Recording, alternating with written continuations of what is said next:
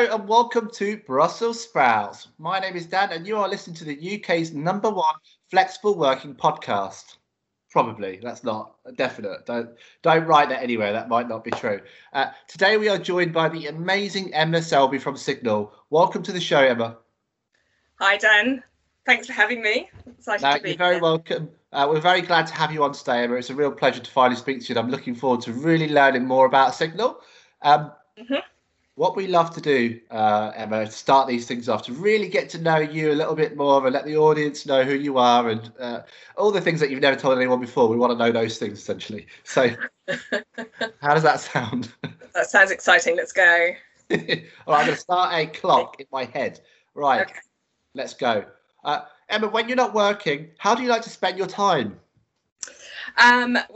Recently in the last year, I like to spend it at home with my family, my cats. Yeah. I play the piano. I watch a bit of Netflix, read some books. Oh, you do a lot of stuff then. Oh, it's been a very busy year. You mentioned books there, so my next question is, what are you currently reading? Right now. I asked you not to ask me any difficult questions, and here we are, straight away. I can't remember the name of the book that I'm reading. It's called My Brilliant Friend, and it's by Neapolitan author Elena Ferrante. Oh, nice. How is it? Yeah, it's good. My sister lives in Naples, and so I've spent a lot of time there. So I'm really loving it. I've been meaning to read it for years, actually, several years. So yeah, finally cracked it open a couple of days ago. Fantastic. Like you said, no better time than during lockdown. That's right. Yes, I have read a lot of books in lockdown. I actually set myself... Oh, you don't want me to chat on now, do you? This is a quick fire round. There are no rules. Okay, good. Emma, what was the first concert you attended? The Alarm in the Hammersmith Apollo. Who's that? I don't even know who they are. You can look it up afterwards. For all of the older listeners out there, The Alarm, we all remember The Alarm. 68 Guns Will Never Die. Hammersmith Apollo or Hammersmith Odeon, can't remember. Wow. I will do a quick Google then after the show. Yeah, do that. It's a good song. This follows on nicely. What is your favourite song of all time? Well, the one I've listened to most in lockdown is Jerusalema, which is that African kind of hip-hoppy dance. It's also a bit of an internet trend, and I learnt the flash dance to it also when I did a dance workshop in lockdown. So my favourite song of all time, possibly Bohemian Rhapsody. Yeah, good choice. I don't know the first one. Maybe I'm not that current. Oh, I need to be more current. Well, I also said I wasn't going to sing on this podcast, so you're going to... I'm so tempted to ask you, but I'm not going to. Yeah, it's not a very catchy tune for singing. It's for dancing. It's definitely it's an African beats. It's very good. Have a listen. Delicious. Right then, this is a weird question. Who writes these? What's your favourite word? I just got that thing from The Singing Detective, which you probably won't remember either. It said his favourite word was elbow. Ooh. And I've always thought, yes, I get that totally. So elbow. Yeah, it's fun to say. Yeah. What was your first job? Which one? The very, very first one was in a bakery in Chiddingfold. Ooh, nice. As I became assistant manager in a short space of months. Ooh, that's like showing you how you'll mean to go on, I suppose, ever progressing upwards. That's right. Kind of got absolutely nothing to do with what I'm doing right now. I went to work in Moscow straight after that, and I got a part-time job with the Financial Times and then the BBC, which is slightly more elevated kinds of professional, more aspirational jobs. That's awesome. Yeah. Emma, last question for you then. What is the best part of a Christmas dinner? I don't know. There's those little round things. Maybe I can't remember their names. What are they called? Like mini cabbages? Mini cabbages, that's it, yeah. Mini cabbages. Famously what we named our podcast after, mini cabbages. Exactly. Brussels sprouts. Woo! Brussels sprouts. Thanks for that. I think I know you now, loads better, and I think the audience will know you too. Some very interesting answers there. Emma, what we like to move on to now, and I promise I'll say what we like to do, stop saying what we like to do now as we do this. Emma, give us your 30-second pitch for Signal, the thing that makes Signal unique to you. 30 seconds. I'll start the clock. Think of it like countdown. Go. Okay, so Signal is a workspace provider that actually works with the local businesses to set up and develop the spaces and the support that they need. As well as an office and co-working and meeting space, we also provide practical spaces and solutions for trades and manufacturers, which is more unusual. So, for example, we have on site a carpentry workshop, an upholstery workshop, and a craft gin distillery. We also provide training and peer-to-peer support and accountability sessions for our members every Friday throughout the year. And our mission is to make sure that every business has access to workspace where they can feel secure, supported, well connected, and able to scale. We believe that nobody should build a business alone. I can't believe I just fluffed up my actual strapline at the end there. No one should build a business alone. That was awesome. Do you know what? It does sound like Signal's very, very unique. So we'll come on to some of the questions, I guess, in a second. But there's some things there that there's a real community vibe to it that I'm getting, a real sense of community, or you're really part of something. You're helping people, it seems like, you know, it feels like you're helping people more than a business, but obviously you're a business first and foremost. But I do get the vibe that you're very much into supporting other businesses. Yeah, well, we were a business support business long before we were a flexible workspace operator. Okay. So for 8 years prior to setting up Signal, I ran pop-up business training hubs. So that's kind of the spirit of the business is there in the kind of the community and the training. The workspace came about at a later date because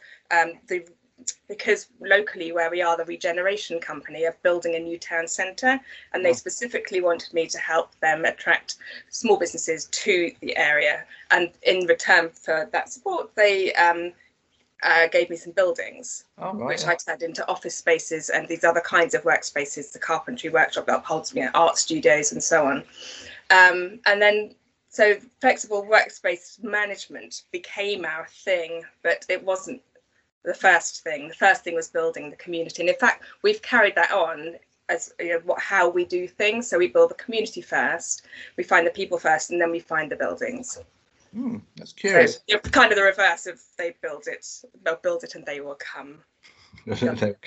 It's very interesting. It's kind of saying, look, if you want to build a community, a successful community, then if you bring people to work there, then you're going to have the other things thrive around it as well. Yeah, exactly. So yeah, I think if you have, we have an online space, as every business does these days, but our community is also very much online as well as offline. And I think that community online is how we attract people to our workspaces, the actual physical space that we sell. I see. Emma, how important then, I guess we've talked about a little bit already, but how important is building and fostering a community within a workspace, flex space type environment? And what would you say the best ways are to do this are? I think it's critical. For us, it's business critical. I mean, the reason that everybody stayed in their offices throughout lockdown was because of the community that we had built. The reason that people stayed within our business training community, and so we continue to get our revenues from that, was because of the community that we've built. And I think any business that doesn't start by building a community out of its customers is making a mistake. The best ways of building community. So we build communities online on things like Facebook, specific niched Facebook groups. But I think the thing that we do to build community more than anything else is run events. Now, those are all online at the moment, but for the first 3 years of the business, we ran in-the-house events, business training and community and networking events every week, sometimes more than once a week. And that was how we brought people in. And created that community. And also it's more than that, because it's more than just bringing people in. You have to have community managers, talented community managers who are able to, connect people, spot the synergies, put opportunities in front of the right people, get businesses together that should be talking and that sort of thing. One of the things, it seems like you do loads of events and obviously loads of online events and real world events before that. How do you, is it hard to manage all of those events? It just seems like a lot of businesses like yourself and I see doing are always putting on all these amazing events. Whenever I do an event, it takes me forever to arrange it, to organise it, whatever. It's so hard. What's your secret to making events work? To hire somebody who's really good at events management. So we have our community manager, Lou. Well, all of the team are very good at events, but we have Louise, who's our community manager, and she came from an events background. So there you go. There you go. I'll stop trying to do everything myself. It's the answer to everything, isn't it? Emma, you mentioned it a little bit, but Signal Workbench and the other sort of is atypical the right word? Atypical versions of sort of workspaces. What's like the art studio and things like that? What's the motivation behind this? And it's not something I've seen before, really. So I'm really interested to learn about how you came about doing that. Well, I think what I believe really strongly that workspace should be aligned to the people in the town, so more of a kind of bottom-up approach. So it was a question of finding out what space was needed and what kinds of businesses were actually in the area, and then designing and developing space that suited their needs. So it's kind of a demand first approach. Yeah, really. That makes sense. So when we did quite a lot of research when we first moved into this business opportunity in Bordon, and we knew that there was predominantly that business in Bordon, where we are, is predominantly trade and construction based, and that a lot of that was in carpentry. So we decided to develop a workspace that would suit businesses in that sector, which obviously makes perfect sense, but people don't often think of it that way around. And to be fair, we had the opportunity to do this because we've been given space. So it wasn't like we were paying, we were able to experiment a little bit at this stage of the business, which I know lots of people can't do, but so we opened this workshop more or less on a hunch, and we'd seen something in East London in Walthamstow as part of a regeneration there called Building Blocks, which we went to visit a couple of times. We're really impressed by, and it's like a huge co-working space for trades, and people can come in and hire benches by the day or by the week. It's really busy and it's vibrant, and it supported this lovely cafe and shop, and I thought, oh, that's definitely 100% what Bordon needs. So we started up our little one. It was full within weeks. And we have really been working ever since to get the right space to move this out into a much bigger premises.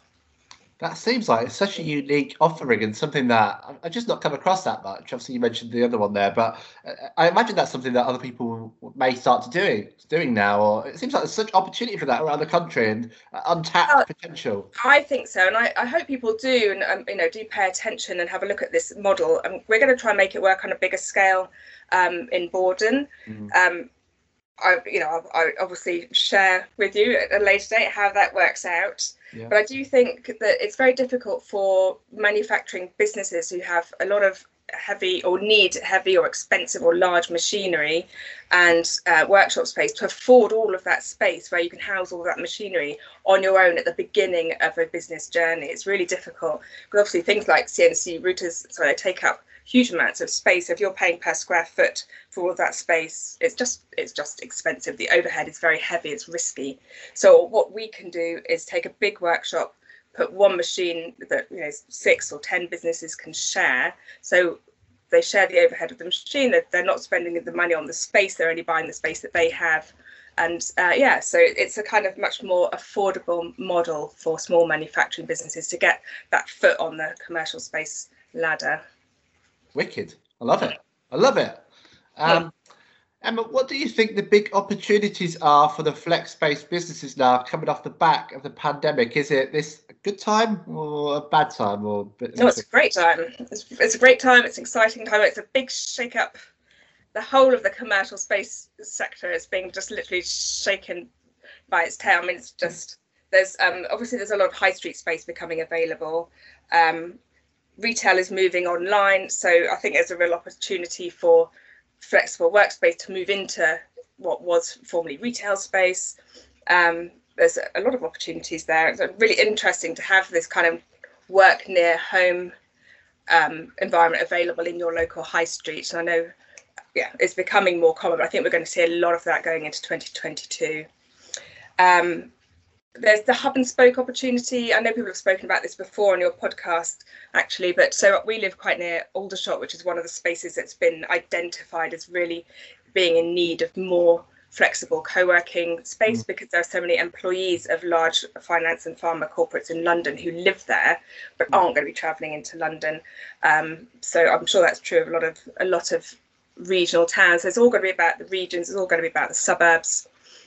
So I'm really excited about how things are going to pan out. But I think for us, for Signal, we're not going to be particularly taking advantage of any of those opportunities, because our opportunities lie in the fact that there's a new town centre being built in Bordon, and we've got 2 5,000 square feet premises coming on stream there in the next 2 years, and a couple of other places opening up for us locally as well. So independently of the pandemic, we've got quite a big time opening up in front of us. That's really interesting. You sort of touched on it there with the retail piece. Do you think, obviously you hear all this chat around, the high street dying and stuff like that. I don't know the stats around that or if it is in fact true, but do you think opening up some of those areas and places for flexible working will then reignite those areas again to then reignite the high street?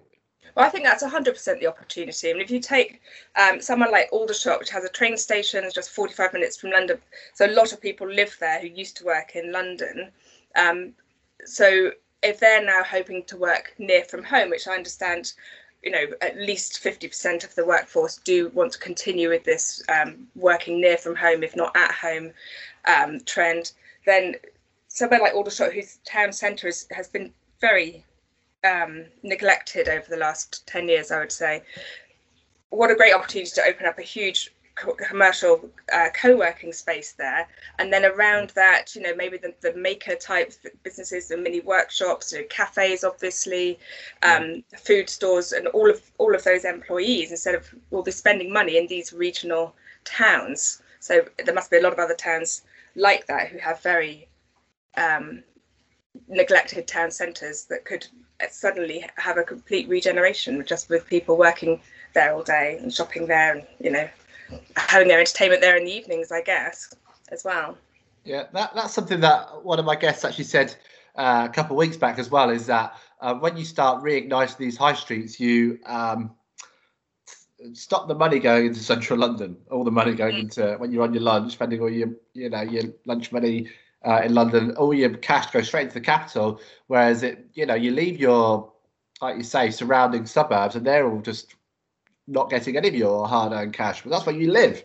That's what needs the money, Well, that's right. So I think that will be the change. I think for any kind of street food type businesses, and there's a huge opportunity, coffee vans, that kind of thing. Interesting. Emma, you provide a lot of marketing support and according to your website, lots of different training schemes. How valuable are these initiatives for your members? What else would you do if you could? It sounds like doing everything. It's like 3 questions. I know, don't ask what else I would do if I could. The whole team would be like, no, nothing else. So I've got a whole list of things that I really want to start. But I think my job right now is to consolidate what we've already got going on. So what was the first part of that question again? So, marketing support and different training schemes. Well, so we started a couple of new revenue streams and a couple of new services in May 2020 because of we were worried that we were going to lose our rents and our more traditional kinds of income. So we set up a marketing agency online for our existing customers, and we also set up something called My Town Online, which is like basically what it sounds like, an online shopping experience for local businesses. Those are very new services, and so in terms of value, they've started off really well, but I can't tell you much about them at the moment because they're in their very early stages. The business training is pretty much at the core of everything that we do, and it's incredibly valuable. We know that businesses succeed where they have training, and businesses that have training are much more likely to do well and survive. And obviously the business failure rate is so high in this country that everything that we can do for small businesses to help them become successful is hugely valuable. And the Business Hub, which is the business training provider, it's a really popular service. I kept people going through the pandemic as well because all of our members are kind of united by community. They're united online. They have places where they can chat online, and they really kept each other going through the last 12 months. So I would say that side of what we do is the single most important thing that we do, is providing the business training. And there's a lot of uptake, is there, you say, from your members with using those services? They like it? Yes, absolutely. Yes, they do. And they're very loyal. Once they're in, they tend to stay for a very, very long time as well.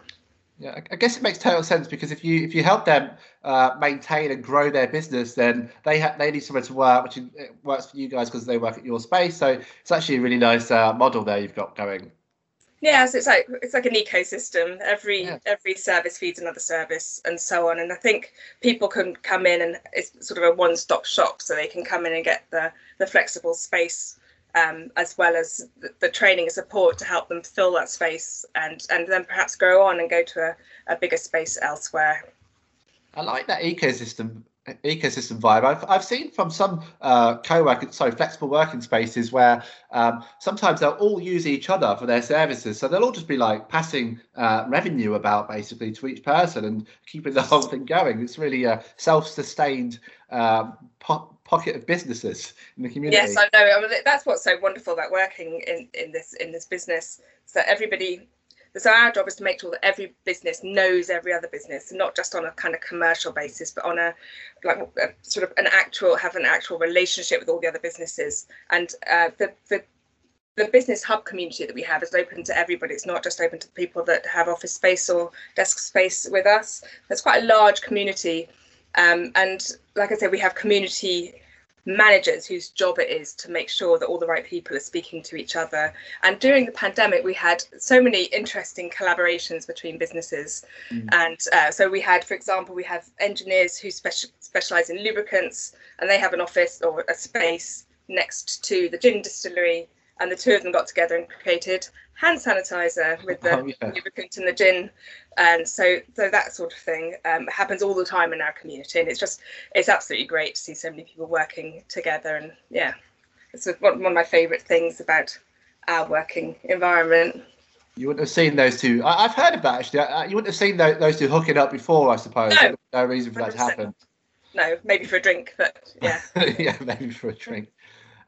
Emma, how can a workspace best support its local area and businesses, and should it? Is that the sign of a good flexible workspace, would you say? Certainly we do. I mean, we work alongside the Regeneration Company, so we have a very specific mission to support the growth of the town, the successful development of the new town centre and so on. But I think the way that workspaces should perhaps become involved in their communities, I mean, they should, because if they do, they can present opportunities to the people, to their customers. So the small businesses that take space with them, they can put opportunities in front of them that they know about because they've done their homework and they've connected to the wider town. So what we do is we make sure that we have really good relationships and partnerships with the local authorities, with other workspace providers in the town, with other stakeholders, town council and so on.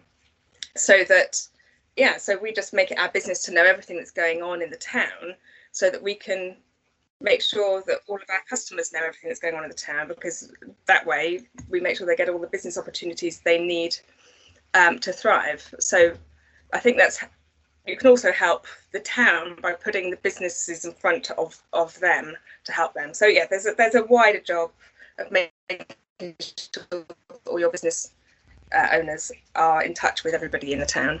I see. Emma, I think, right, this is a hunch, I reckon you're going to be the mayor of this town, and give it a couple of years, you're going to be the top of absolute running this show, I think, from what I'm getting here. How do you feel about that?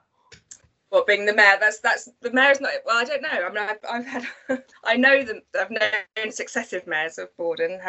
They often come to our dues, and we have drinks with them, and it's very jolly. Right. But yes, I think I'm going to be far too busy running this business to get involved with local government just yet. All I'm saying is that they should be looking over their shoulders. They're all doing very good jobs. I want a scoop, Emma. I want a scoop, a real scoop.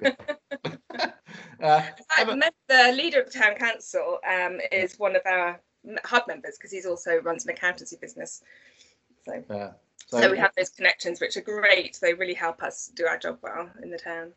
It sounds like an awesome community that you're building. Emma, thank you for that. We like to finish on our favourite part of the episode, and the most important part, actually, because it really shows someone's real character when they get this right. So, Emma, please make us all laugh. Tell us your best workplace joke.